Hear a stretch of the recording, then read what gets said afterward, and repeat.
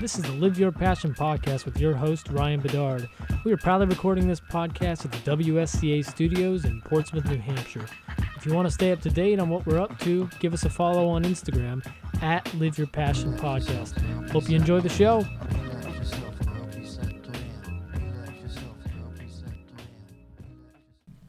Hello. We are here with Jennifer Desrosiers, founder and CEO of Laney Cafe and Wild Adventurous Life. Jennifer, how are you? I am so good. How about you? Good. It's hot out there. It's really hot out there. But, I mean, us New Englanders always find something to complain about, and it's definitely better than the rain. I know. Last week I was wearing a winter jacket and winter hat going to yoga. It was not pretty. Yeah, New England, it's up and down. So, Jennifer, from what I've seen, you've been on a pretty crazy trajectory, kind of like you've been doing a lot of really cool stuff. Like you did recently did that. What was the summit you just did? Soul Food Summit with Amber Lily Estrom. Yeah, and you were one of the headline speakers of that. I was. And what was that about? I didn't go. I think it was only for women, right? Or no, was it? It wasn't, but I think there were 3 guys. Yeah. In the audience, there were somewhere between 85 and 95 people. And the 3 guys, good for them.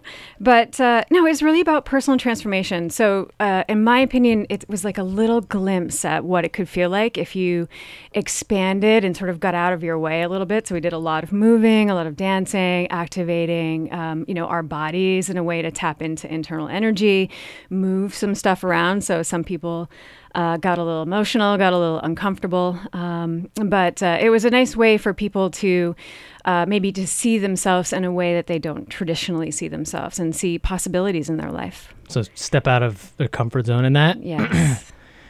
And that sounds similar to kind of your change in your life. Is that why you wanted to start doing that or be a part of that? Is that you went through this life-changing experience where you decided you were in corporate America and you decided to transition into doing something you were passionate about? Yes. Yeah, I've made some pretty significant changes in the last several years. And Amber from the Soul Food Summit is a very dear friend of mine, and I was honored to be a part of that day. And it was every one of those experiences sort of is just like another layer of reminding myself that this journey that I've taken is pretty courageous and inspiring. And sometimes I lose sight. I lose sight of it all the time, to be frankly. But it's kind of it's an honor to be asked to do those things. And I was able to kick off the day, so I had to get the energy up. So I channeled my inner rock star and was stomping and dancing on the stage. Nice. It was pretty fun. I can't wait for the collateral to come out because it's going to be fun to see myself in that way. Did a bunch of video and stuff. Yeah, professional photographer and videographer and the whole deal. So it's going to be pretty amazing to see it all come together. That's awesome. It's just the start, in my opinion. There's going to be a bunch more events. Yeah. And well, I think obviously when you do something like that and you get a good response and you have people come up to you afterwards and they just talk about how fired up they are and how they're going to make changes. I mean, you have to spread that. Yeah, and it was, in my opinion, the most unique sort of self-improvement transformational workshop or event that I've ever experienced on the Seacoast. That's awesome. Yeah. Yeah, that's you leave for several days after that and feel the energy from stuff like that. Yeah, I mean, I was seeing people come into the cafe and they were glowing, and then I was also getting text messages from people saying, I'm feeling a little anxious. What am I supposed to do with this? Why am I feeling this way? And it's like, no, this is good. Like, that means that there was shit like in your body that you just shook loose. You just got challenged. Yeah. And so now, like, take that, harness it, and go do something amazing with it, right? Don't forget. Yeah. And oftentimes we really forget. Yeah, well, it's kind of tough when you get stuck in your daily routine to remind yourself that there's more out there. Yeah, right. Because in this thing, it ended at, let's say 5:30 p.m. on Sunday. Most everyone is back at their desk by 8 a.m., 9 a.m. on Monday, and they're just like right back into their old patterns. Yeah. And so hopefully, even if one person, in my opinion, did something from that day and decided, like, you know what, I am going to go do that. I am going to pursue my passion. Then that made it a success. What's a ripple in the pond? Totally. Yeah. So let's back up then and let's talk about your transformation and what happened within your life that inspired you to kind of just go for it and take that leap. So The long story or the short story? You probably get that question. We got time. I mean, whatever you do you. Whatever feels comfortable, you go ahead. We have time. I love that. That. You do you. So I'm pretty bad with dates, but I can say in like 2011-ish, 2012-ish, I started having some weird health-related things happen. So I had like a little bit of a cancer scare. At the same time, my aunt was diagnosed with breast cancer. Wow. So that sort of really just escalated my own scare. And some stuff was happening with my grandfather, and he had a little cancer scare. And then all of a sudden, several months passed by, and I got past that, and I started having sort of debilitating lower back pain. And I ignored it because I'm from Vermont and that's what we do. Just tough people. Maybe that's New England as a whole. New England And then I started saying, you can't ignore this one, Jen. I think you need to go in and go check this out. And that resulted in about 4 or 5 weeks of tests and in and out of the hospital. And the most they could tell me was, you have inflamed kidneys. It seems to be kind of escalating and dissipating. There's really seems to be rhyme to reason of why. And there's nothing really we can do. So let's just keep monitoring it. And so I said to my doctor at the time, do you think it's food? And he said, well, I really doubt it, but we could look into it. And so I started reading some blogs, health blogs, et cetera, and I basically went paleo. So I took all the inflammatory foods out, soy, corn, wheat, all grains, actually, processed sugar. And within 3 days, I was like a brand new person. Wow. And so if I allow my diet to decline, and I stop taking care of myself as I should be, I will start to feel that lower back pain again. It is some weird thing that I have, and I'm not sure what it is. It's an allergy, you think? Maybe. But what it did was it allowed me to get a glimpse of, if I take control of my health, I can produce my own results, and I don't have to rely on a doctor, and the doctor doesn't have all the answers.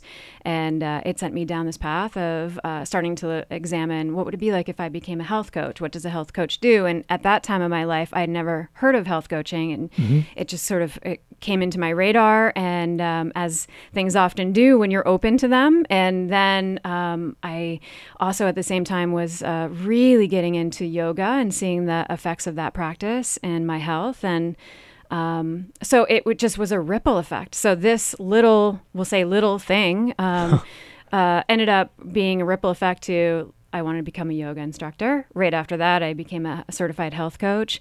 And it was really the first weekend, though, of yoga teacher training that I came home and said to my brand new husband, we had been married for like a week and a half. I said, guess what? My life has changed, and it's not going to look the same. And I think he was going, oh my God, what did I just sign up for? But that was the weekend I decided I was going to quit my corporate gig. And it came to me. I realized I had been doing all the things that I didn't want to do, postponing happiness, not prioritizing myself, not living in alignment with the things that I love. Well, I think it's super easy, and it happens all too often for people to just get stuck. Yeah. And it's unhealthy. And a lot of it's based on fear. Totally. I mean, you're worried you're not going to have benefits. You're worried you're not going to be able to pay the bills. And so a lot of people just live in that constant state. Your story is, I think, there definitely, it happens to a decent amount of people where there'll be something that comes up in life, some kind of a bump, and you either change or you get surgery.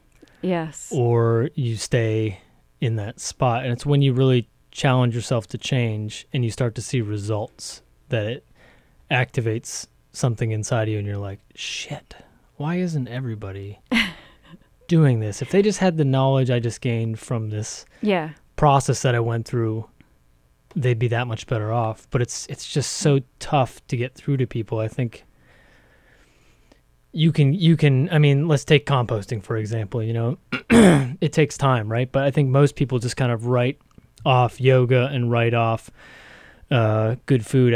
They put a label on it because they've heard it somewhere, like only losers do yoga, only gay guys do yoga, like because they wear those tight pants, like stupid stuff like that. And they don't try it, but they don't realize that when they try it, their life will be better. Same thing with food.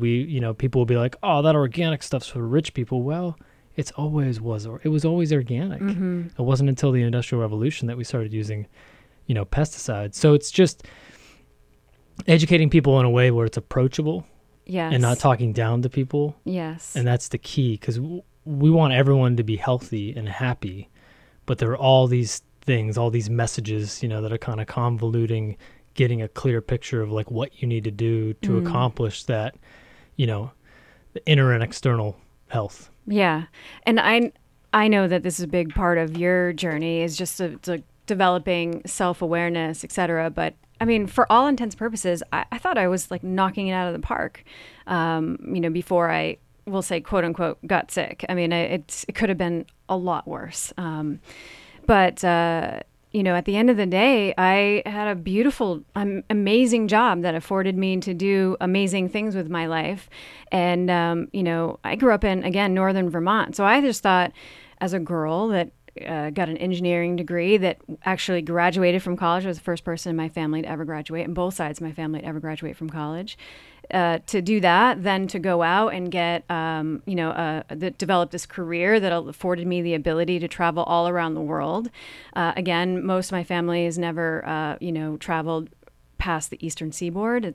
That's changed now, but back at that day, not a lot of people in my family had gotten that opportunity. So I was like, I'm already doing all of these things. I have this beautiful home, and I get to live in the seacoast. And for all intents and purposes, this is amazing. This is exactly the life that I thought I could design for myself. And then when I started to dig deeper and start to realize, like, oh, wait a minute, I could be living life with less construct. I don't have to go to the office Monday through Friday.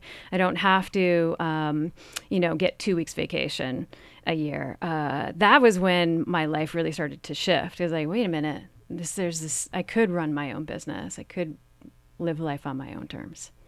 That's a beautiful place to be. Yeah, it is. And it's not that you are working just as hard, probably if not harder, but it's on your own terms. Oh, way harder. Yeah. Way harder. Yeah. But it's different when you live and die by your own sword, as opposed to someone else putting a structure in place. And I think certain people are prone to that type of a lifestyle, and others discover it earlier, later in life, and they say, well, I got a taste of that. I definitely want to do that. But once you do it, it's a great feeling and an accomplishment. Let's talk about, you have 2 businesses you're doing now. Let's talk about Laney and Lou, right? Yes. I want to say Laney Lou.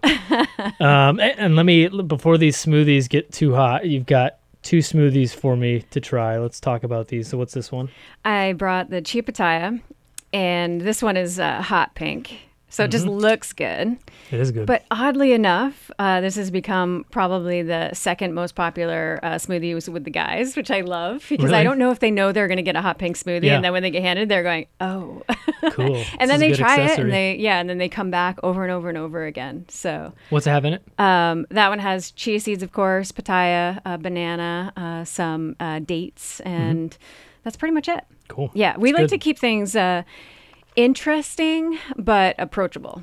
So obviously starting this company came from the journey. Yes.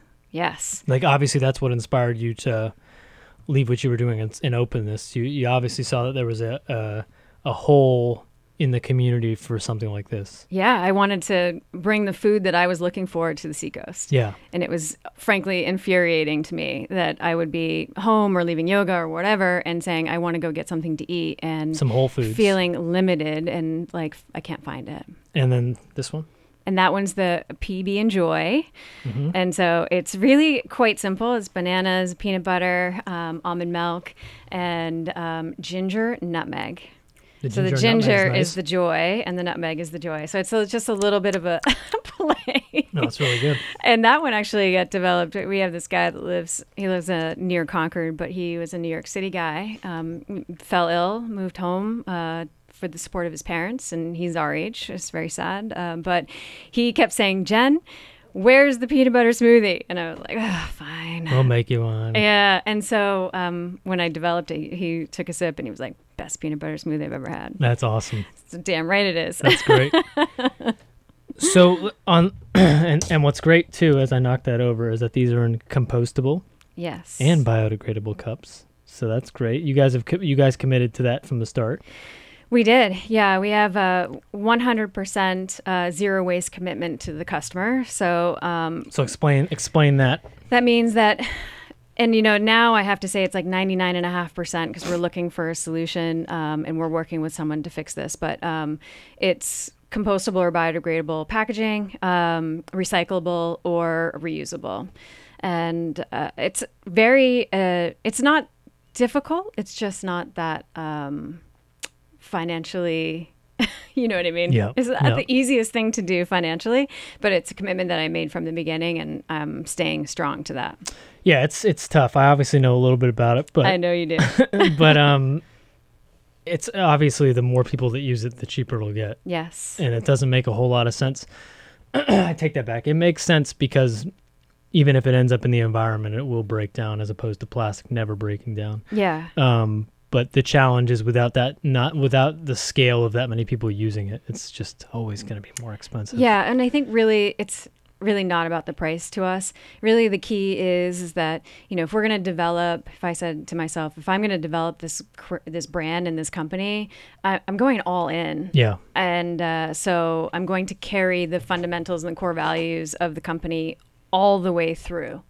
Not just halfway or when it's convenient. I think more and more consumers are becoming more savvy. I think it's probably happened in the last 5 years. I would think, and you've probably seen it too, that the conscious consumer, where people know that they can vote with their dollar and understand that now, are really looking for authenticity. And it's something that drives me crazy is when you talk the talk but don't walk the walk on certain things. And so people recognize that commitment.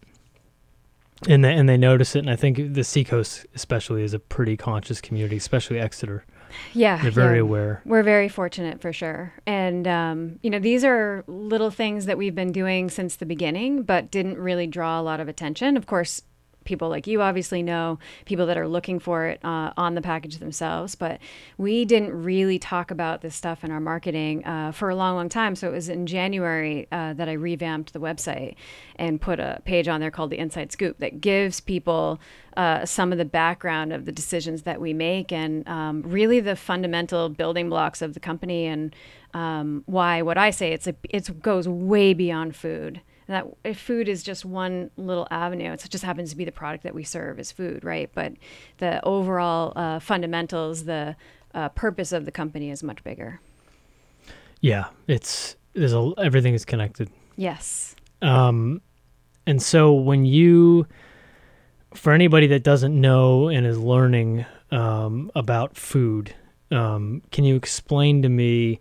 You said pre-workout, you were finding it challenging to find healthy food. Can you explain to me it's not just like a salad bar at Hannaford, but what Whole Foods mean to you and what it means to Laney Lou and what you guys strive to do there as far as nourishing people and providing some real sustenance? Sure. So we believe that the right food leads to a healthier, more joyful life. And so the healthier piece is something that most people can understand. It's the more joyful piece that is a little bit harder to substantiate. So really the whole experience of coming to Laney and Lou to me, creates a better community. And so building community is at the heart of everything that I do. It's at the heart of Laney and Lou. It's at the heart of Wild Adventurous Life. The idea is that when someone comes in, the first and foremost thing that's going to happen is someone that works on the team is going to see that person, is going to acknowledge them as a human being and treat them the best that they possibly can. So that's one of our core values is legendary service. So that's really important for us, is that interaction is truly authentic and it's not rushed. They're not just looking down, just taking the money and saying, see you later. There's an interaction and a conversation. That positive interaction, I think, is then carried through to the experience of the food. So then you receive your food and you're just like, oh my God, my smoothie is bright pink. So you have that initial connection to what we call vibrant food. And then you have that food and you get to take in all of that nourishment as well and the energy from our food.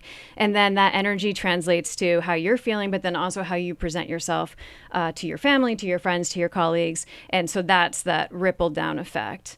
And hopefully that will influence your buying habits and how you nourish yourself with food, not only within our restaurant, but maybe at Hannaford's or Market Basket, wherever you're going. So how you're feeding yourself at home, and then also how you're regarding other people. So now I feel better, so I'm going to do a better job with interacting. So it's like that. It just keeps going and going, going, that ripple effect that we were talking about earlier. So to me, it's like the right food will make you feel better, and you'll start to feel like, you know what, all that other stuff sort of falls off. Yeah. Right. And we're, as far as inflammatory foods go, and this has been something like with Dallas Hartwig, who I know with the Whole30 diet, and what a lot of doctors are saying now, at least the progressive ones that do their own research and read other papers other than what's put out by major medical organizations, are talking about cutting out inflammatory foods. I mean, we're talking processed flour, white sugar, bread, Yes. And just kind of sticking to the core whole foods, Yes. And when you do that, if you do that I'm just getting off of allergy medicine. Unfortunately, nothing natural works for me. I've tried everything. I have to take like Allegra D, and it makes me the worst version of myself for like over a month this year, because it was just the rain kept knocking everything down and bringing it back up. But prior to that, I was super committed to cutting, even the organic frozen pizzas I was eating, like cutting those things out. And if you start your morning off with a smoothie and you start your morning off with eggs, all these whole foods, like you feel 100 times better. Yes. If you go to sleep at 10 o'clock and get a good circadian rhythm, if you limit your phone usage before bed, all these little things you do, if people are able to commit to a week, 2 weeks of this kind of a practice, like just those simple things, you notice a huge difference. Yes, absolutely. Yeah. I mean, our food is generally identifiable. So we keep things in the most whole form that we possibly can. Part of that is our mission. Part of that is just the capabilities that we have in our kitchen.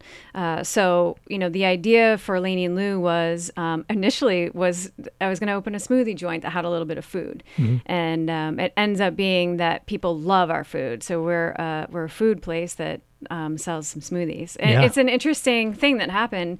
We sell a lot of smoothies, but did the customers drive that? Yeah, absolutely. They just came in and said, "Wow, like this salad is amazing, and I feel so good, and I feel nourished and full." And that's really important for people. Is like I feel satiated after I leave.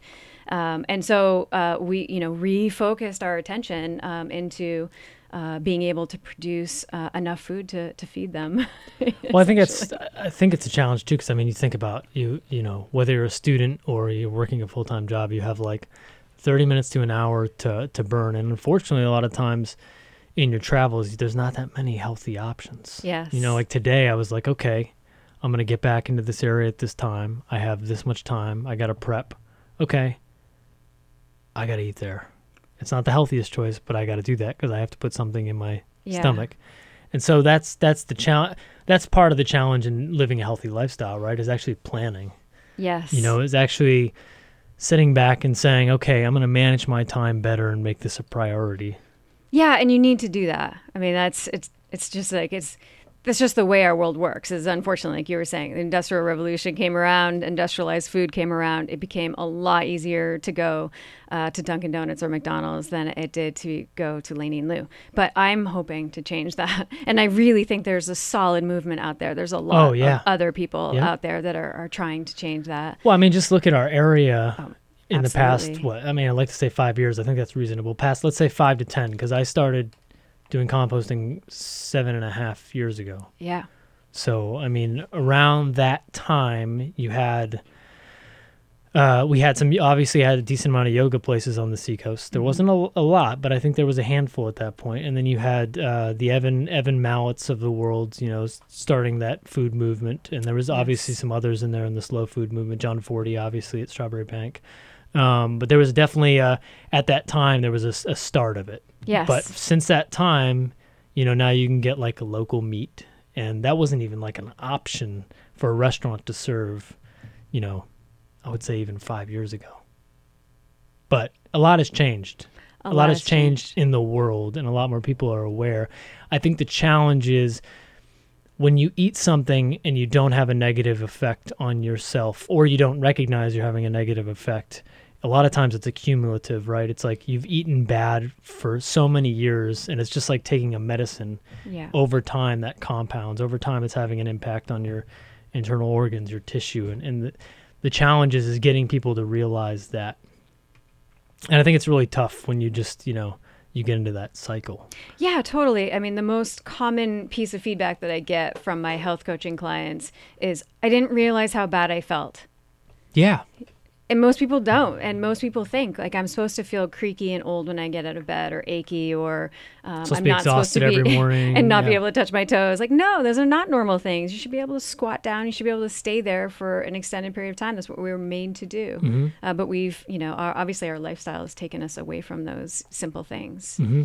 Yeah, I think that if everyone, although I can't commit to it, for some reason I haven't been able to nail down doing yoga. I've done it like a couple times, but I'm like a skinny, lanky dude, and I'm not flexible at all. So it would be like the best thing for me in the world. I just have to find a place and do it. But I mean, you hear people talk about how much yoga has changed their life. And I think if people could commit to eating healthy, doing things like yoga, finding something extracurricular that's cardio, like surfing, running, biking, whatever, like you would feel really good. Yeah. And you do when you commit to those things. I mean, because now your life has become those things and you know how you feel, and that's contagious. I mean, that's the thing. When you find anything that makes you really happy and positive, you just want to spread it to people. And you almost have so much energy that you're like over, like consuming people with it. And you just have to slow yourself down and be like, okay. I'm so excited, but you're not yet. Yeah. I got to get you there. Yes. But it's a really amazing thing. And I think that both my wife, Heather, and I have recognized it too with different things we've gone through in life, with kids having allergies, with Heather being vegan, with us eating, all organic food, like knowing how we feel, you just want other people to feel that way. And you get really sad when you see the news and you hear about all the cancer rates and you hear about all these people taking all these medications, and understand that one medication leads to another. And you just want to, like, you don't want people to be sick. Like you don't want people to feel bad. So you try to figure out like, what the fuck can I do to help save these people? Because it's like, I know something and you just want people to be able to at least apply it. But sometimes it's just so hard to get through that barrier that's there. I mean, again, a lot of good stuff's happening, but there's definitely a lot more for us all to do. Yeah. I feel like a major stumbling block for people is that they feel like they have to be perfect. They say have all in or nothing. Yeah. And that's not really fair. No. And that's not how I live my life, especially, in a startup phase. I've had some of my most unhealthy meals in the last 2 years. And I look at sometimes and I think, well, what are you doing, Jen? It's like, I'm just doing the best that I can. Yeah. Right at this moment with what I have in front of me. And then I have to just make a decision, let it go.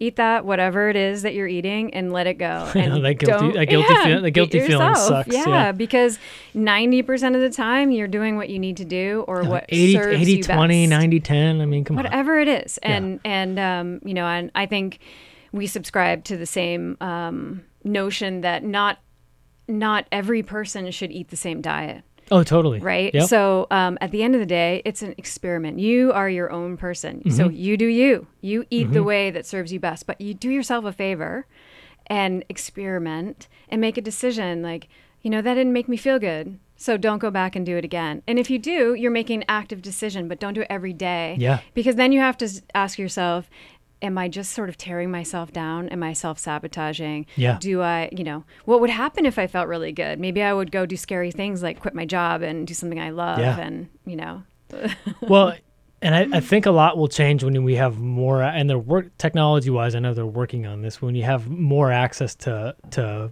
blood testing, to have the ability to see what you're allergic to, like do panels, but it's expensive for a lot of people to do that. It is. It's not covered by some insurance. but they're developing home testing kits right now that you could just prick your finger and find out all the things you're allergic to. Yes. Even some of these tests you'll find out what disease you might have or what ailments you might have. So I mean, I hope that happens sooner than later, because if you knew what you were allergic to, then you could cut those things out. Yes, and but not all those things are static. So as you know, like your allergies were worse this year than previous years, and they're probably been shifting throughout your entire life. Oh, totally. It's the exact same thing with food.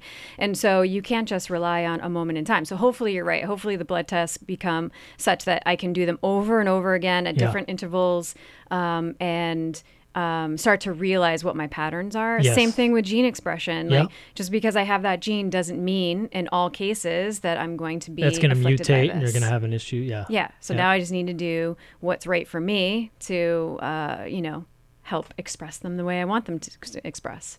But to back up on something you said earlier that's really interesting that I don't think a lot of people get is that all these diets aren't good for everyone. Like, and you're a health coach, so you deal with this a lot.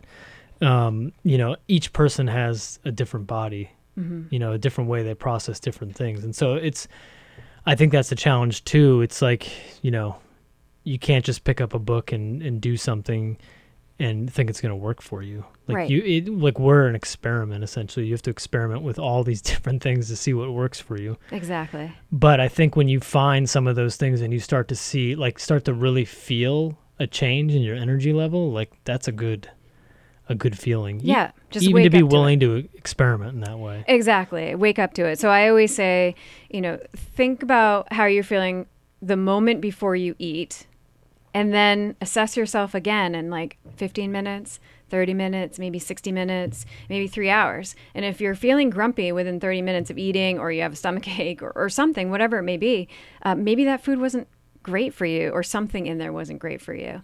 And that can go a long way with identifying allergies, and what's inflammatory for you might not be inflammatory for someone else, right? Yeah. Now, with give me an example. You don't have to name names or anything, but give me an example of one of the clients you took on as a health coach where you saw like some drastic changes just by implementing the things you've learned. Yeah, I think that the most drastic changes came from two particular women, but that made they saw the food connection to their life. So as soon as they started feeling better, they made some significant changes in their life. So one in particular that I love she's still a friend and very much in my life and comes to the cafe all the time, was feeling a lot of stress around eating. What should I eat? Always was already eating really well, but putting too much pressure on herself to eat perfectly, let's say, and wanted to lose, 5 pounds just to feel better about herself. But most importantly, what we discovered is that she was just stressed out. I mean, just chronically stressed out, had a high pressure job, put a lot of pressure on herself to eat well, like I said, also work out well. And so to balance all those things in her life was taking a lot of effort. And so I actually coached her on quitting her job. I was like, maybe you just need to go in a different direction. She had a really good idea. And I was like, maybe you just need to go do that. And now looking back, it was probably a little bold. Maybe we shouldn't have gone that drastic. Yeah. But she ended up getting like a $20,000 or a $30,000 raise. They gave her a couple more weeks of vacation. She could work from home 4 days a week. It was like this massive shift just boom showed up for her. And, when she told me I was on vacation and I was sitting with some friends over beers and I started crying, which is not typical for me. And they were like, what is going on? Like, what just happened on your phone? I'm like, my client. And it changed her life. And, and the most beautiful part of the story is that not only did she get financial freedom and financial or time freedom, but she was really desperate to have children. And now she has twins, and they are the most lovely babies in the world. And to me, and I think she believes this too, she was able to just find some space, some very sacred space in her life, and to drop that additional stress. And she was able to welcome these babies into her life. It was amazing. And so she went to her employer and said she needed a change. She just said, I'm done. And they offered her, they wanted to keep her. Yeah.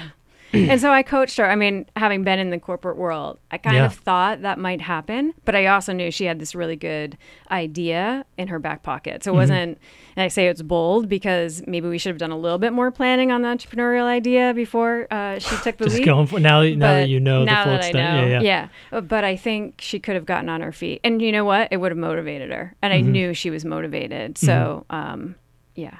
Well, that's tough too, right? We all come with baggage, you know, and whether we had a bad childhood, didn't have a support system, don't have a support system now, like, I think that's the thing is everybody likes to oversimplify everything, and it's not that it's not easy being a human, you know, like, listen, I love my life, you love your life, you know, but like, this is challenging, like, getting up every morning and doing these things, it's challenging, and you have to, not everyone is built in with the sense of being motivated, self-motivated. Some people are depressed on a daily basis. Some people don't know what they're going to do with their lives, don't know what they're going to go to school for. And, you know, it takes a kick in the butt, you know, kind kick in the butt, but like it takes some help to get pushed along. And some people just need someone to come into their life to be a sounding board and give them positive advice and say, like, you can do it. Yes. Just as simple as that. Yes. Well, or here, there's another way. Sometimes you just you can't see through the trees. Yeah. And I feel like that happened to me again with my stories. Just all of a sudden seeing like, oh wait, there's all these women that are starting these online businesses. I didn't even know what that was at the time, which just boggles my mind. You know. Yeah. I was in corporate America, plastic injection molding. That was all I thought about. Traveling around to service customers like Nestle Waters. You know, that wasn't health coaching was not on my radar. Yeah, and I think. The women's entrepreneurial movement has come a long way, but I think women for the longest time obviously were given the shaft, especially in the corporate world, on a lot of different planes, as you know, because you lived it. I could tell you some pretty crazy stories. Well, do tell. This is the platform. I mean, it's so sad. I met with actually a gentleman a couple weeks ago, and he asked me, we were trading war stories. He's maybe 20 years older than me or whatever, and very experienced in the corporate scene. He was like, did you ever sue your company? He's like, oh my God, no. Like, that idea never crossed my mind. But what all of these, every time I got passed over or, you know, knew that I was making, you know, $40,000, $50,000, $100,000 less than my colleagues that were underperforming me, I just had to keep reminding myself, like, this is fuel. This is making you stronger. And, you know, I hit my six-figure goal when I was 24 years old. And I remember being like, Jen, this was your 30-year goal. So the fact that I was making, you know, less than my colleagues hurt a little bit less just because I felt like I was doing so well in comparison to That's pretty good at 24. Yeah, it was pretty awesome. I was not making it. I know. But anyway, yeah, I mean, but I had to work really hard and put myself in some really tough situations. So I don't know. I'll tell you one story for just the sake of drama and entertainment. Just sitting in a room of, there was about 150 sales guys globally at this company that I was working at. And I was with them for 9 years, and some really phenomenal people worked there. But it was definitely, you know, an old boys traditional company. And I don't think they really knew what to do with me. But I was starting to figure out how to do with them. And this is actually a really critical lesson. I actually tried to be a guy. And so it really took a long time for me to realize, like, wait a minute, I need to harness my feminine energy that I knew was there, but I stopped wearing skirts to work. I mean, you just wearing power suits. Power suits, yeah. But I wore all black power suits. Yeah, I wore a skirt to work once. Got some comments. That was the last time that happened. Cut my hair really, really short, like as short as yours, and wore it that short for 15 years. Wow. And then you feel like that's what you needed to gain the respect? Yeah, I just needed. It was all about. Well, you know, I always say my hair is one of my superpowers. Yeah. But you know, it was everything that people talked about. So, you know, I would meet customers and be like, wow, you have beautiful hair. I'm like, I need to get rid of this hair because I don't want them to see me for that. I want them to see me for who I am in my power suit. And so I ended up getting this elevated into the sales role, only female out of 150 guys. And this is about the time when plastic beer bottles were coming onto the market. And that was something that we were working very closely with, et cetera.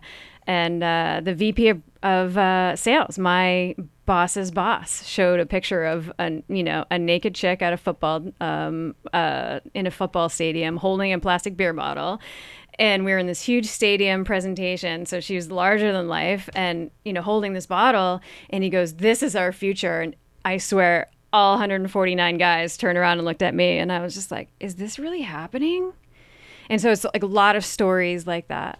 And every one of those things like took a piece of my femininity away. And I never realized that until I left the corporate world. And it wasn't why I left. Mm-hmm. I left because I would always say, this job is like sucking my soul. I'm not contributing. And that's what I wanted to do, is just bring something to the world. But it was afterwards reflecting on it and trying to gain back my femininity and to drop the edge, because I can swear like the best of them. I would go, why is this part of me? And it is part of me, but it's not all of me. It's okay to swear on the podcast. Oh yeah, I will. Okay. You already did. You did earlier. Yeah. You came in with the S bomb right away. So I was like, all right, this is off to a good start. Here we go now. Yeah. So anyway, that was just a side story. So you came out of the corporate world all tough, ready to kick some ass. Yeah. To be a health coach. I remember my boss at the time was like, "You're going to do what?" And then I was scared. There's this S word again. I was scared shitless. Yeah. So the funny thing is I quit my job. And then literally within 2 hours, he convinces me to stay on half time because I'm scared. And I'm like, how do I let this thing go? This is the thing that's been, feeding me for 15 years. And it's really my identity. And then, although I did have an adventurous identity in the background, which is how the other company came about, but at the end of the day, I ended up staying on for close to another year and getting another consulting gig on that, just to avoid the sort of entrepreneurial mission that I thought I was on, until finally I was like, I decided to open Laney Lou. And when day one came, I kind of looked at myself in the mirror and said, "Jen, you can't do all this. You got to focus." And so I called up the person I was consulting with at the time. I said, "I'm done. I'm sorry. I can't stay on." How long into Laney Lou did you? Literally day one, I called him and said, "There's no way I'm going to be able to do your project and mine at the same time." So it was very quick shuffling. Well, and it's to back up something you said. It's really, and no matter what you do in life, I think when you've done something for probably like, I don't know what the cutoff is, but maybe it's like 5 years or more you've done something, your identity does get locked up in that. Like it becomes who you are. And it's a really weird trend. Like you had known I sold Mr. Fox. So it's just like a really weird transition after selling Papa Wolf. Both. Oh, I sold both. Yeah, sorry. Maybe I didn't tell you that. I didn't know that. But anyways, we can talk more after about that. But anyways, when you've done something for so long, your identity is locked up in that, in that feeling. So I can imagine that if you have a corporate job and you've had it for 5+ years and you're climbing the ladder, even if it's slow and even if it's incremental, like there's security there, but then there's also fear that like, once I leave, I can never go back. There's a little bit of that, for me. I mean, for you and for a lot of people out there.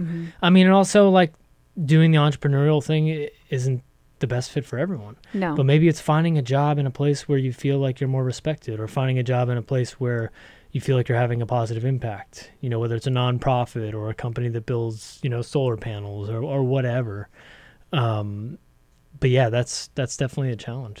Yeah, I mean, that's really a big part of my personal purpose, is to say to people, like, how aligned are you with the company that you're working with? Because if you're not aligned with them, and we work actually a lot at Laney and Lou about this, we call it, it's like dorky, but we call it the trusty triangle process. And so I want to see that your personal core values align with the company's, and that they feed into the mission and your job. So if you're doing something that's completely out of alignment of your own personal core values, and you're going in a different direction than ours at Laney and Lou, then you're not going to be a good fit. And we should just make that decision right up front. And so we do that exercise fairly early on in the process, within the first month of someone working with, for us and with us, because I don't want them to suffer, and they will suffer, and then we will suffer as well.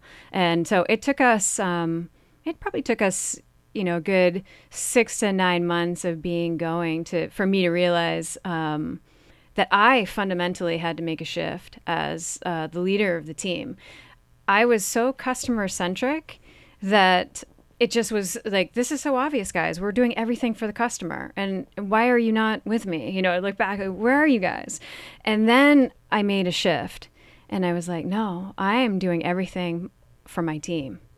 And so the way we do it is that, if I take care of the team takes care of the customer, and the customer takes care of the business. Mm-hmm. And so we work on that. And so going back to what we were talking about before, if everyone can sort of self-assess how they align with their company, and if it's feeding them, then great. If it's not, then go look for something else. Doesn't mean you have to do it on your own. Mm-hmm. Just go somewhere else. Mm-hmm. It's funny when you're talking about the thing with people that work, well, not people, but your employees that work for you aligning with the mission. Because when I used to manage the Me and Always downtown, it's just my job postings were really funny. Like my job listings for jobs available, it would be like must have an understanding of sustainability, or would like to learn, must know what composting. Like I would just go through this list because I was like, you just would get people that would come in and they just are looking for a job. Yeah. And it's just like, you have to have a willingness to learn or have some knowledge. Otherwise, you're not a good fit, because we're educating people on a daily basis. And you have to be like, when I leave, you can't be behind me being like, this friggin' organic is bullshit, man. I spray Roundup on my backyard garden. It's just fine. Don't worry about it. Yeah, and you need, because it spreads outside of work. It's you're educating customers. If you don't care, if you're not like invested, then the customer's not going to be invested. Yeah, and then people can see right through it, right? So when they ask you a question, they're like, "Oh, these people could care I don't less." know. What's a smoothie? I don't drink smoothies. I think the best part of this whole process has been, again, it's been a great learning experience for me, and really opened up the universe, frankly, to present all of these amazing people that want to be part of the movement. And again, it's not about that they want to come in and make 300 smoothies in a day. I don't think anyone really wants to do that, but they want to be in the environment around the people and part of something that's bigger than them. Mm-hmm. And it sounds funny to say that because, it's a restaurant, but it's more than that. And so to know that now that we've attracted 20 people, some of which are developing their careers around this company, is so it's humbling, and it's the biggest honor of my life. And I don't have kids, so they're my family. Mm-hmm. And it's a big aspect. It's not who I am, but it's a big aspect of my life. Yeah, well, it is your.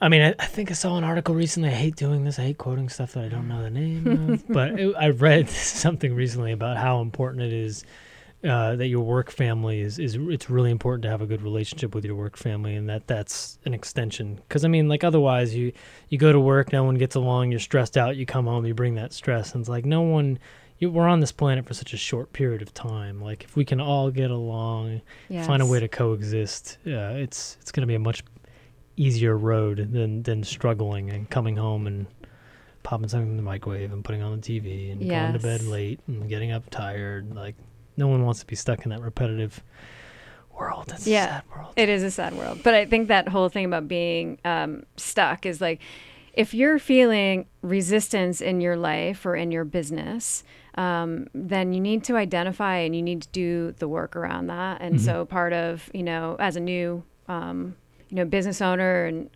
my first entrepreneurial effort, to say, why am I feeling so much struggle around the team and the team development in the first 6 to 9 months, and various other aspects, and then just sort of softening into it and going, wait a minute, no, this is what I want to attract. This is the type of team. This is what this company and what I deserve. And it's a lot about self-worth and respect, and it gets really uncomfortable, but those are conversations that entrepreneurs need to have with themselves. Now, have you always been self-aware, or is that something you've been working on? I think that I've always been aware and sensitive. I don't think I knew the words around them, around it, I should say. Like the awareness around the process you were just talking about, is that something you've learned over time, or is that something you've always kind of had? I think I've learned, again, the words around it. I've always been, I have, like, remember my mother saying to me, "You're so sensitive." Yeah.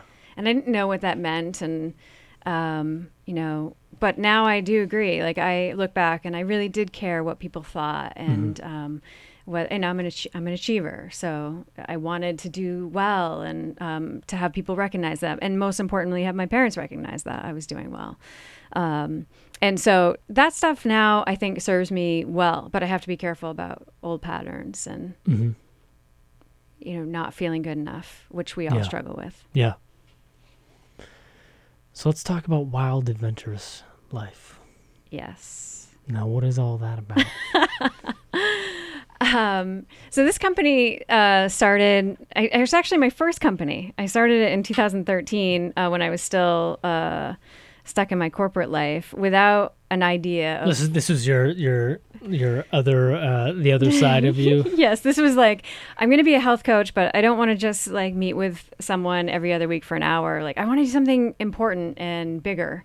And so I gave it this sort of fun, fancy name, and then ran away from it until January of this year.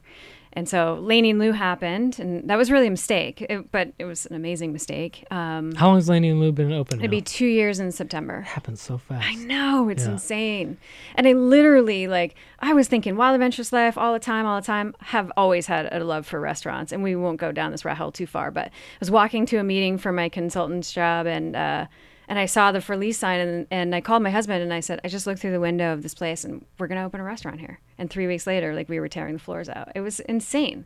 So Wild Adventurous Life goes sort of the back corner and sits there. But all the while, I'm talking about it all the time. So everyone in the cafe is like, what is this company and when are you going to do something with it? And so in January, we got the website going and put together 4 really fun events that got the name of the company out there and got some people thinking about it. And it was really fun. So what is it? Wild Adventurous Life is really about capturing the feeling of being part of an adventure and harnessing that feeling and taking that with you in all aspects of your life. So the most critical thing in that is the adventurer's mindset. So I'm using my interactive computer screen here to pull up the website. Let's read the mission. Yeah, so this is wildadventurouslife.com. Yes. So we'll go to, where do you want to go? Just scroll down a little bit. Okay, scroll down. Hashtag fuel your joy. That's a cool photo. Thank you. The photography is good on this. So the purpose statement is we believe in moving beyond limits, fueling joy with experiences, and that adventure is in all things. And to me, it's about, okay, let's make a decision. We're going on a trip and I have an itinerary. Mm-hmm. And as soon as something happens, say you get a flat tire on the trip, you're just like, well, the trip is ruined. Now let's say we're going on an adventure and you get a flat tire. It's part of the adventure. You'd be like, oh my God, this is the best. We went on this trip and we got a flat tire. And then Ryan did this thing. And then we went over this boulder and it sounds amazing. Changing your mindset and seeing positivity and everything.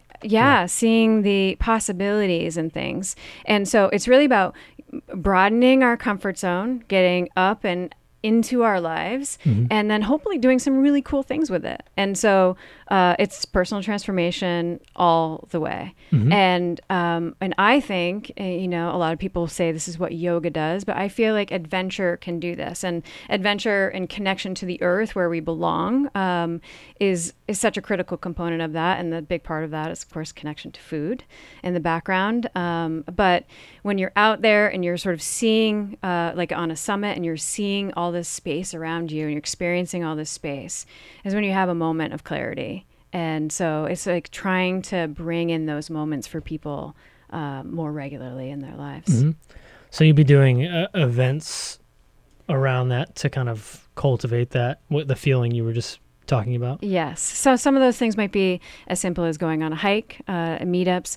Other things have been, yoga and adventure retreats we did in May, which was amazing. And knowing that those things can happen in your backyard. Mm-hmm. We also did a really super fun entrepreneurial event called Bring a Badass. That was in February to benefit Satya. So contribution is a big part of this as well. And we brought together 75, I think there were 4 guys in the crowd, but 75 entrepreneurial type people that are changing the landscape of the seacoast and of the world, in my opinion. And just to get them together, it was a very simple networking style event, but unique in its approach and spirit. And people loved it. It was really great, very progressive. And so those are the types of things. Yeah, what is this, the West Coast? I know. How dare we? Get out of here. There's no retreats on the docket right now, but the next retreat will most likely be in September or October. So and what are some of the ideas you have around retreats? So the last one was at Al Noba, which is in Kensington. Mm-hmm. There's a beautiful lodge there in our own backyard. So it was really nice. Some people only drove 5 miles to get to this place. One person was able to walk from her house to be there. Did she even know it was there? Yeah. But had never been inside. So we had, we had 25 people, 9 or 10 of which stayed overnight, and the other ones were able to come in for the day. And it's just an immersion, and it's all about vibrant food, moving our bodies. So connection in this case was yoga. There's a little adventure component of being able to get outside, but that was also a weekend where we had a impromptu blizzard. So, but it ended up being really super cozy, and so this is part of it. So I have some, I think, are pretty fun ideas of how we can retreat in different ways. And create retreats that don't necessarily mean that you have to go to another country. Because we have so much beauty in our own backyard. Mm-hmm. But people do need a chance to disconnect and reconnect to themselves. And I feel like more now than ever, obviously with the technology at our hands, which is amazing. I mean, obviously you have a lot of access, but I think it's everyone's addicted to it. Yeah. Even if you're good at managing it, you're still addicted to it. You're still addicted to the information, the likes, all this stuff, the interactions. That's great. But I think more and more people need to disconnect, whether they want to admit it or not. Yes. And reconnect with themselves and with the earth. And so going outside, and even if it's just a little walk through the park, you'll feel so much more energy from that. You can gather the energy from the earth back into your body and ground down into that. So that's a big part of it. But I think the key for the company, and we're still developing and everything, but is the adventurer's mindset, and to inspire people to go. Well, I always say go big or go home. So it's how are you going to show up for your life and do the things that you were meant to do? And you were brought here with a set of talents and capabilities that no one else has. And I know a lot of people talk about this right now, but it's true. And so why not unlock it, and why not live that life? You gotta go for it. You gotta go for it. What's the story with the logo? So I've had this obsession with the symbol was triangle, circle. So triangle is the most balanced shape. I'm an architectural engineer by training.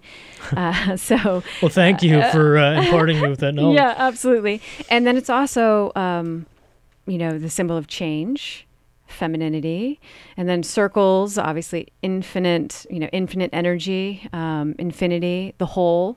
And originally it was the idea of having a spiral energy in and an energy out. Energy's always moving, but the spiral looked a little hokey, so I ended up going straight line and for depth and direction, true north alignment. I like it. It similar, not very close, but similar. It reminds me somewhat of the Polar Stuff logo, which I have one of the. I think I've got. See the. Oh yeah, look at that. but this is a little bit more they're all about funny camp vibe stuff. But That's awesome. As a guy who loves, as you know, putting logos on everything, Yes. I can see a lot of potential in that logo. Yeah, It's thank cool. you. I've been told that as well. And I think it's simple and hopefully it's catchy. We'll see. It's yet to be discovered, yet to be found out. Yeah. But who does all the photography?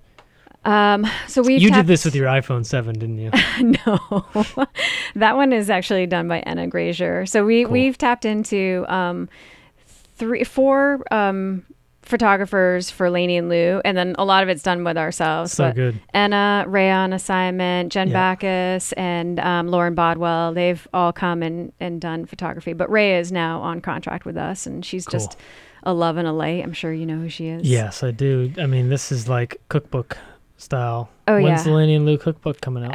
I've been talking about it since day one. I bet it's coming I soon. have a lot of really, really big dreams and bold goals, and I really look forward to seeing them come together. And you got to make money. Yes. How's that going? It's going. It's hard because, as someone so lovingly said to me last week, you operate in a closet. And it is a small space. It's a small space. Yeah, but you had to get started somewhere. And I love the story. The story is that the projections were we were going to serve 30 people a day. And the first day we served 100 people, and the third day we served 160 people. And now it just keeps getting bigger and bigger, and it touches my heart to see that people are driving, a half hour and a half on the weekends to go there. And well, there used to be that other spot, but what was the name of the other spot in Exeter? The other. What was it called? Good Karma? Is that what you're talking about? Yeah, remember when Good Karma was doing it right, when that young couple was doing it, and then they started doing burgers, and then they got weird, and it closed down. The business model got confused. Yes. But people were driving. I mean, we were driving to go there. I mean, people will drive because there's not a whole lot on the seacoast for healthy food options. Yes. So it's a destination in that way where people will come and be like, oh my God, I can get a healthy lunch. Whole Foods, holy crap. Yes. This is crazy. And there's more and more places coming out that, are trying to do similar things. And we're all very different, but I think the whole Laney and Lou experience is very unique and something that I'm very proud of. Well, I mean, there's ways to differentiate yourself, right? Yes. At the end of the day, customer service is king, and also cultivating an authentic community. Yes. But then having commitments that you stick to. Yeah, and innovation is super important. Maybe that's the engineering spirit inside of me, but it's funny. Tony, I follow Tony Robbins. He talks about this a lot too. Is that you have to innovate. You have to always be innovating your company, or else you got to put yourself out of business. But at the same time, the innovator is in the most risky position because you don't know how people are going to respond to things. So, Laney and Lou is. If I had $1 for every person that said this isn't going to work before we opened. I literally could not believe the honesty. People were coming up to me, would be like, whatever, sawing something or maybe putting it was down. Jealousy. Maybe, and they were like, a little bit of that. This is not going to work in Exeter, and you guys don't have any, you don't have any frontage, and no one's ever going to see you, and no one's going to want to come back here. And then you said, if you build it, they will come. Maybe that's what I said. No, I said, this better fucking work. You're like, namaste. I did. Peace be with you. You know what? I said, we've been, for some reason, I think went at it in a very smart way and didn't over leverage ourselves and just said, this is something that I really believe in, and I really believe that other people will believe in it too. Well, if I could give anybody advice now after owning several businesses, it'd be keep it super lean, keep your overhead super low, and that's what you did. You took on a smaller space, and that's the smart thing to do. You want to outgrow this space, not have to grow into it. Yes, exactly. You want to overshoot. You want to keep your projections low and be conservative and blow those out of the water, as opposed to the opposite. Yes. Because then you don't succeed. Yes. And then when you're scaling, just be smart about it. Exactly. You're not going to jump into a space 5 times the size of that, Right. Unless you've got plans for an event center and yoga place. And I can see all kinds of... I know, I could too. And my entrepreneurial spirit is, I'm always processing and dreaming and and I could see it too. We've had a lot of requests for various different business models like that. But I think right now I'm pretty committed to the next one just being, a better version of what we have now. Something that we can pump out more food more quickly, frankly, because we are all about convenience, good food on the go. And, but we do handcraft, we handcraft all of those smoothies, and all of that fruit is freshly cut to order and all that stuff. And that takes time. It just takes space. So, these poor kids, they're just such troopers. They're working back to back with their teammates, and they're having a great time doing it, and putting out just amazingly beautiful food. And to go back to innovation piece, I mean, to me, it's like, I wanted to have fat coffee. It's a big part of my diet. And, those are turmeric latte. Explain what fat coffee is.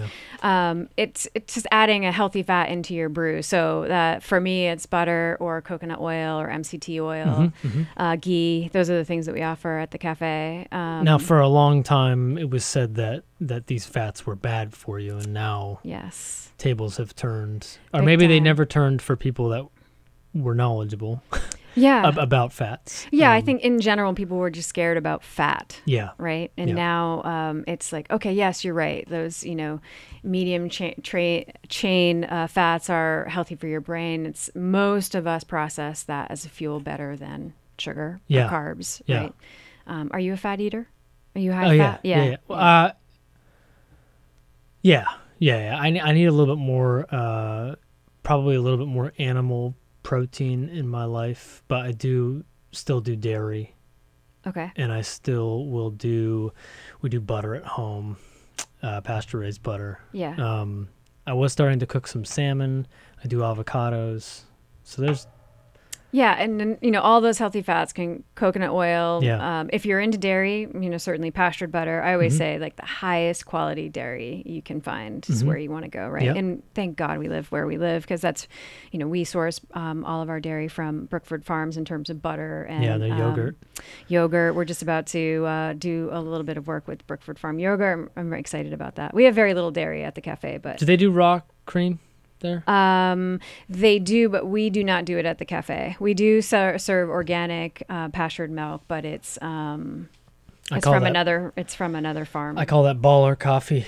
Brandmore Farm has some really good. Yes, they're at where Brookford used to be, but the heavy, the raw cream with maple syrup and Love coffee. It. Oh, that sounds amazing. It's expensive. Yeah, it is expensive, but it's so good. Yeah, and that's for me. I have tried intermittent fasting in the past, and this is some people might say this is not true intermittent fasting, but for me in the morning, that's all I do is fat coffee now, and I don't eat until after. What's your recipe noon. that you do? Well, this is actually a super fun innovation that we're doing at the cafe. But right now, my recipe is a teaspoon of butter, teaspoon of coconut oil, and then some superfoods. So like maca or ashwagandha or turmeric powder. And I just put it in a blender. And I put it in a blender for 20 seconds and and run out the door. Yeah. Otherwise, you're just doesn't look like much, right? Well, the fat's floating on the top, and you're just what the heck is all over my lips right now? But we're actually we're launching a new menu on Thursday, and we're gonna have a whole section of basically design your own what we call crafted brews. So you can do that with matcha if you're not a coffee person, but being able to help people through the idea of choosing transformational foods to put inside of their coffees or blend into their coffees. We already do that in smoothies, and people are slowly catching on with that, but there's a whole nother world. And we put transformational foods in our salad dressings. It's let's try to make this food as high performing as possible. Right? And that's what's happening with turmeric and people putting it in lattes and absolutely. So what is to back up? What's kind of the health and science reasons for doing the that coffee? Is it a substitute for food in the morning? Are you getting enough fat from that to kind of be your breakfast as well? Yeah, most people don't need to eat as often as they think. There's there are different schools of thought. The people that I, follow and respect don't believe that you need to eat every 3 to 5 hours, that you can go. Well, obviously, our bodies are designed. We have fat stores. We're designed to go longer periods of time. if we go back, this is more like ancestral health, right? Go way back and see what was happening. And we're designed to run on fat. And so that's why you get the quick sugar kick. And then if you're a fat burner, you have much more sustained energy. So you don't have that lull. So I've sort of I'm designing myself to be a fat burner, and I still have sugars and still drink beer. Even I know that I probably shouldn't drink as much. Oh my gosh. I know. Yeah. It's crazy. This is another problem with being on the Seacoast. Too many good beer So companies. many. Yeah. There's like 2 more opening up in the West End. It's insane. It's a good problem to have for the beer drinkers. For sure. But I just find myself, I don't have the roller coaster through the day. So I have fat coffee around 8 or 9 o'clock in the morning, and then I'm busy and I'm off and I'm running and I'm not feeling like that drain, that shaky, oh my God, I got to eat something. And then when I'm ready, I just go, okay, time for some food. Let's have some more fat, some more avocado, olive oil, whatever. And then I'm sustained all the way through, and I might have a snack midday, and then but most of the time I don't, and then I'll eat a healthy dinner at the end of the day. Do you eat meat? I do. And what animal proteins do you? I don't eat meat very often. I'll do it like maybe a couple times a week. It's really more out of time and convenience. So I end up eating mostly vegan, vegetarian most of the time. But I'll eat grass-fed beef, wild-caught salmon. Those are the 2 things that I eat, or organic pastured chicken. Cook those at home? Yes. Yeah. Or my husband will. You cook the meat, buddy. So I also had, okay, so maybe the intermittent fasting you were mentioning is eating on a 8 to 10 hour window. Is that what you're talking about? Because there's a lot of research that's been done on how your body needs a good amount of time to rest and process all that stuff. So for a while, before I was taking my allergy medicine, I was doing the morning smoothies, and I was doing the intermittent, yes. Yeah, there we go. Intermittent. Let's just stop saying that. That fasting, and I think I was able to stick with my day to a 10-hour window. 8 was just not accomplishable within my working schedule and getting the kids to bed and then eating. But I felt fucking great. Yeah, it's amazing. I felt really good. High energy if you do it right. So that's why I was saying that some like hardcore. We'll say IF, so we don't have to say intermittent. Oh. You can say it. You say it all you want. I'm just done.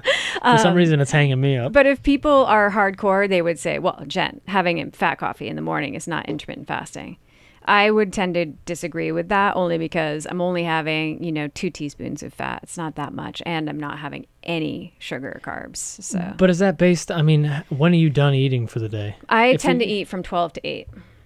Okay, so 8 hours. Oh, so you're not considering that fat coffee eating part of my eating? Yes. But when I was hearing, it was like you take a drink of anything other than water. I know. And that's considered starting your food. So I think you're cheating. I might be cheating. Yeah. Sorry. Yeah. The IF people that are listening to this are like coming after her. I will not support her cafe. She is not authentic. And Laney's got too many carbs. Yeah. This is bullshit. Sorry, this podcast is airing soon. I love it when I hear people say that there's too many carbs in Laney Lou food. I just think that's not. Like what? What are the carbs? Like fruit and. Yeah, but that's bullshit. Like real carbs are like bread. Right. Pasta. And we have fermented sourdough if you want some bread, and that's the best, kind of bread that you can have. If you're going to have it, have that. But I feel like bread in moderation is not bad for you, and it depends on, sprouted grains, things who like you that. Are. Who you are, how your body processes it. But I don't think all grains and breads are bad for you. I just think that, certain things obviously turn into sugar, and obviously the more sugar, the worse things are. Yeah. Again, we're just trying to level out like our energy field. We should be fairly high energy most of the time. Like we shouldn't feel like we need to take a nap, halfway through the day, in my personal opinion. Well, a lot of times around lunchtime, if you eat something that's got, especially carbs, like I ate at a place this last week, and I had a pulled pork sandwich, and I had a huge friggin' bun, and I was ready to pass out afterwards. I was just like, yeah, because your body is like all attention towards your stomach. Man? You were doing that healthy stuff, and then you started eating this damn medicine. Now you're a horrible person. I do believe that's true, though. You do get affected by, not so healthy foods a little bit more if you're primarily healthy. Oh yeah. Yeah. Yeah. You feel. I mean, you feel it. I think. Yeah, it's just when you start running on whole foods and you start feeling good and you cut those things out. I think the problem is we're creatures of habit, and you get used to doing something a certain way, and breaking that habit is really tough. And some of that stuff is comfort. Yes, like absolutely. A lot of that ritual is comfort. But then when you get yourself into a pattern, whether it's exercise or eating right, and you feel the results, and you don't want those results to go away, you want to keep feeling that way. It's just getting yourself into a new pattern, but pattern changing is tough. Yeah. It's really tough. Yeah, absolutely. And we're not even like getting into how much time do we have, because I mean, We got more time. We go down this path, it could be a lengthy conversation. So we do it. But we're not even talking about the effects that food has on the world. And so, I don't know. What made your wife choose to go vegan, but the vegans that have made the choice just based on the ethical choice and the effects that meat can have on the environment, I have a lot of respect for them. I actually tried to go vegan. I practiced pretty hardcore vegan, no soy, no grains as well. Yeah. It was intense. I was not doing honey at the time. And so I did that for about 4 months, but I don't know what happened. I went from being able to run 10 miles to not being able to run 2 miles. So my body did not love it. Right for everyone. Did not love it. Yeah. So then I had to like sort of circle back around. And now it's like mostly vegetarian. Yeah, we eat pretty much vegan, vegetarian at home. Yeah. We don't cook a whole lot of meat at home. And then when I'm out and there's a good restaurant I can go to, like a Moxie, a Black Trumpet, or, a Laney, Lou's, one of the places I know has good quality meat. Right. Then I'll eat it. Right. But I try to steer away from it if I Yes. don't know the source. Yes. And I think that's the key. And the impact, like, that's again why I feel like we are just so fortunate to be here on the seacoast. We have so many farmers, whether they're vegetable farmers or meat farmers, that understand the impact that their practices have on our world and on our bodies. And so we're very fortunate to be able to get healthy meat. The great thing is the frequency and the amount of if you're a Netflix member, the amount of documentaries that are out there now, and the people like Michael Pollan and Joel Salatin, the people that are getting these platforms to say, like, listen, this is a system that works together. If you do these things, you set off this thing, and everything needs to be working in a symbiotic relationship. You know, like, it's not all disconnected. It's all connected. It's all connected. Exactly. And it's scary that there's still a lot of people that don't know about it, and it's scary that the government drives a lot of these policies to allow it to perpetuate. Mm-hmm. And it's sad that it's driven by money. Yes. Because they don't give a shit about how you feel, if you've got cancer, if your kids are sick. They're just trying to make money. Yes. And that's not conspiracy. That's the truth. And when you get older and you realize that, you're just like, what the hell? We could change this all in a second if we wanted to, but money runs the world and money runs politics, which is why you have such a huge grassroots movement in communities like this to kind of take it into our own hands. Yes. Like, we'll grow our own food. We'll start our own businesses. Like, fuck this. If you're not gonna... Right. If you don't care about us, we don't care about you, but we're gonna make... I mean, there are good people in politics. There have to be. Like, I don't care what you think about it. There has to be good people that care within this system that's so messy, but I digress. No, I think it's important. I actually don't really get into politics. I hate to even say it. I don't even really look at the news, and that's a good thing. Yeah, I don't watch it. I just can't. It takes me down this whole. I know during the election, I was like glued to the TV constantly. I'm like, what am I doing? Like, I could be doing something more productive with my life. I need to step away. I mean, I felt the importance of it. Don't get me wrong. So that was one of the reasons why I wanted to sort of understand what was happening. But for the most part, it just makes me feel really bad. And I think all we can be responsible for really is what our impact is. And so if I can make my little bubble a little bit better, and again, somebody else does that and you do that and stuff, then it's amazing, that's why this community is so special, I think. Yeah, it's tough. I think if you can avoid watching the news, you feel a lot better. I mean, even Facebook can get pretty depressing at times, but then I just try to share fun stuff like Shaquille O'Neal slam dunking on people. And, like I'm just like, you know what, you guys are all blaring about all these things, and how about this guy that I grew up watching play basketball in the 90s just slamming on people? Yeah. Like, why don't you watch this for a little bit? Take a little break. Yeah. Well, and it's tough. I mean, I get it. I get it's, it's important. And there are some issues that people really do need to stand up, especially if it's affecting them and their ability to be themselves. Mm-hmm. But I don't know. I feel like most of the time these people are just suffering because they're the only ones that are suffering because they're so angry about what's happening and something that's so out of their control. Does that make sense? Then it just consumes you. I think like I'm more sensitive. I think it's because I'm a Pisces. I'm a Pisces too. Oh, you are? Yeah. That's why you're sensitive. So my wife's a Pisces too. So we're all sensitive people, and I think like information does not, like that kind of information in all the time does not help your mindset. You know? Like, so it's like just avoiding it and doing what you can do to make things better is the best you can do for yourself and your community. Otherwise, you're just a miserable, sad person. Yeah. Like, you can only take in so much of that information, and I think you have to find a way to have a positive outlet. Yep. I very much agree. Yeah. Power to the Pisces. What's your birthday? March 3rd. March 8th. Yeah. See, that's why I like the triangle, because my birthday is 3/3/83. Oh, so yeah. Threes. Just a baby. Yeah. Well, when were you born? 77. Yeah. Oh my God, I can't believe I'm 40. Yeah. But thank God I figured out the little bit that I figured out. 40's a new 20. Yeah. Yeah. But you were making six figures at 24, so it's not like... Yeah, but I was like focused miserable. I was focused on the plastic water water bottle industry, and again, what good was I doing? Donating a little money here and there. But I think that again, maybe not all.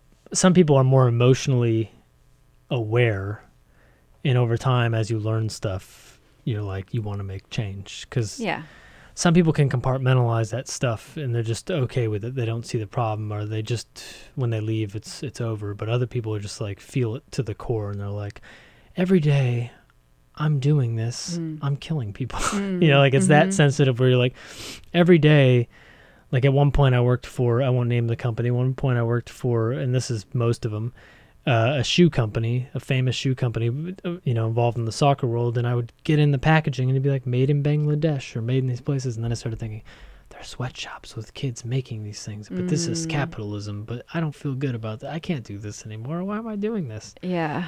So then you start to think about it. And once you're aware of those things, it's hard to not want to do something that makes a positive impact. Yeah. Especially, did you have a chance to go over there and see?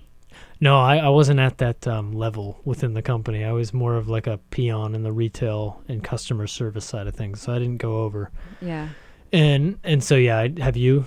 Yeah. For a 6-month period, I left my first job that I was at for 9 years and then went to work for a company that was really Singaporean, but they did most of their manufacturing in China, and had the opportunity to go over for a couple of weeks and tour around a few different plants and stuff. And I was told by some of my American customers that were there visiting, some are very prominent customers and very prominent brands that we would recognize and probably even have at our own houses. And they were like, no, Jen, this is like one of the best.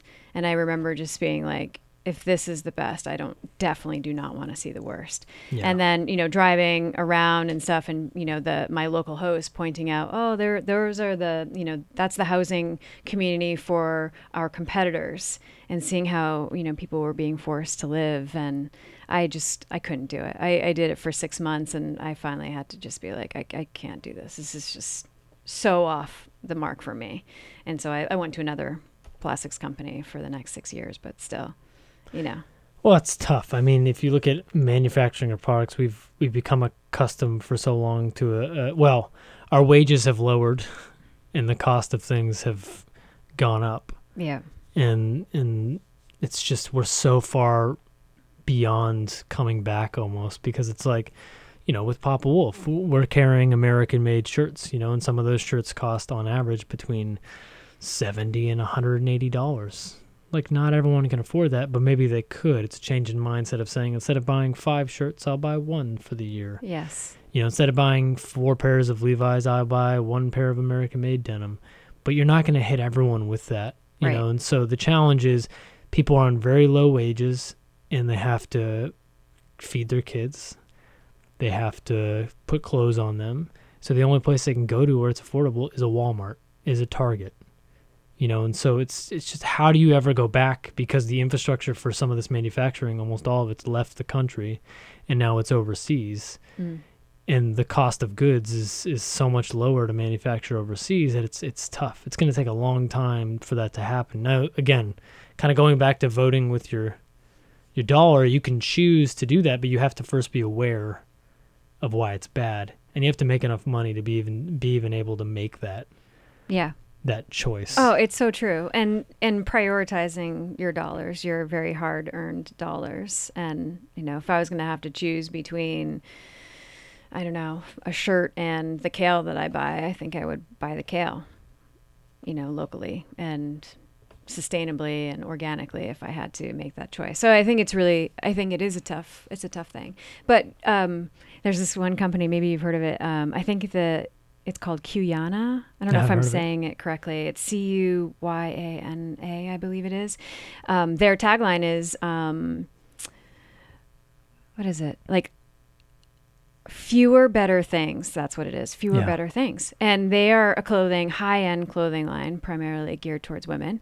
But it's like the idea that you have 1 pair of black pants and 1 shirt. And so I love that. And I can't afford to buy clothes from them yet. But the idea is, and that's been the mission of my life since 2013, is like, we made a conscious decision when I decided to do Wild Adventurous Life to start downsizing our life, simplifying, get rid of shit that we haven't looked at for ages and things that we don't need. And when we made a decision not to have kids, it was like, we don't need to have 4 bedrooms. We only need 1, and it doesn't even really need to be a true bedroom. So that to me has been one of the most empowering decisions, because when I realized that, my corporate life was driving the sort of materialistic side of me, I was like, who am I? I don't even know. Why do I have all these things? I don't need 4 TVs. What's going on with me? I don't even use them. Yeah. Do you think that was like a marketing, like driven by society almost, like for a long, it's still driven, like the house, the car? Yeah, I think it was driven by that. I think it was driven by, my ex-husband, the relationship I had with him, and this weird like competition thing that I think he sort of had with some of our friends at the time. And you just start to realize, like, why do I? And it just seems like, this is the norm. It's normal for, it's this time. It's the time in your life when you're supposed to be buying a home or big home or whatever.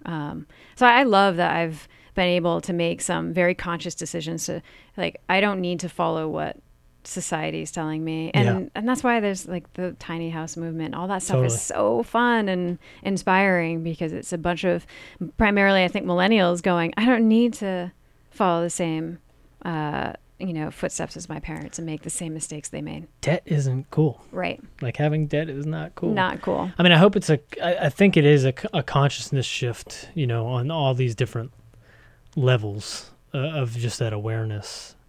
I hope kind of, not to go back to the government, I hope the structure can change at some point.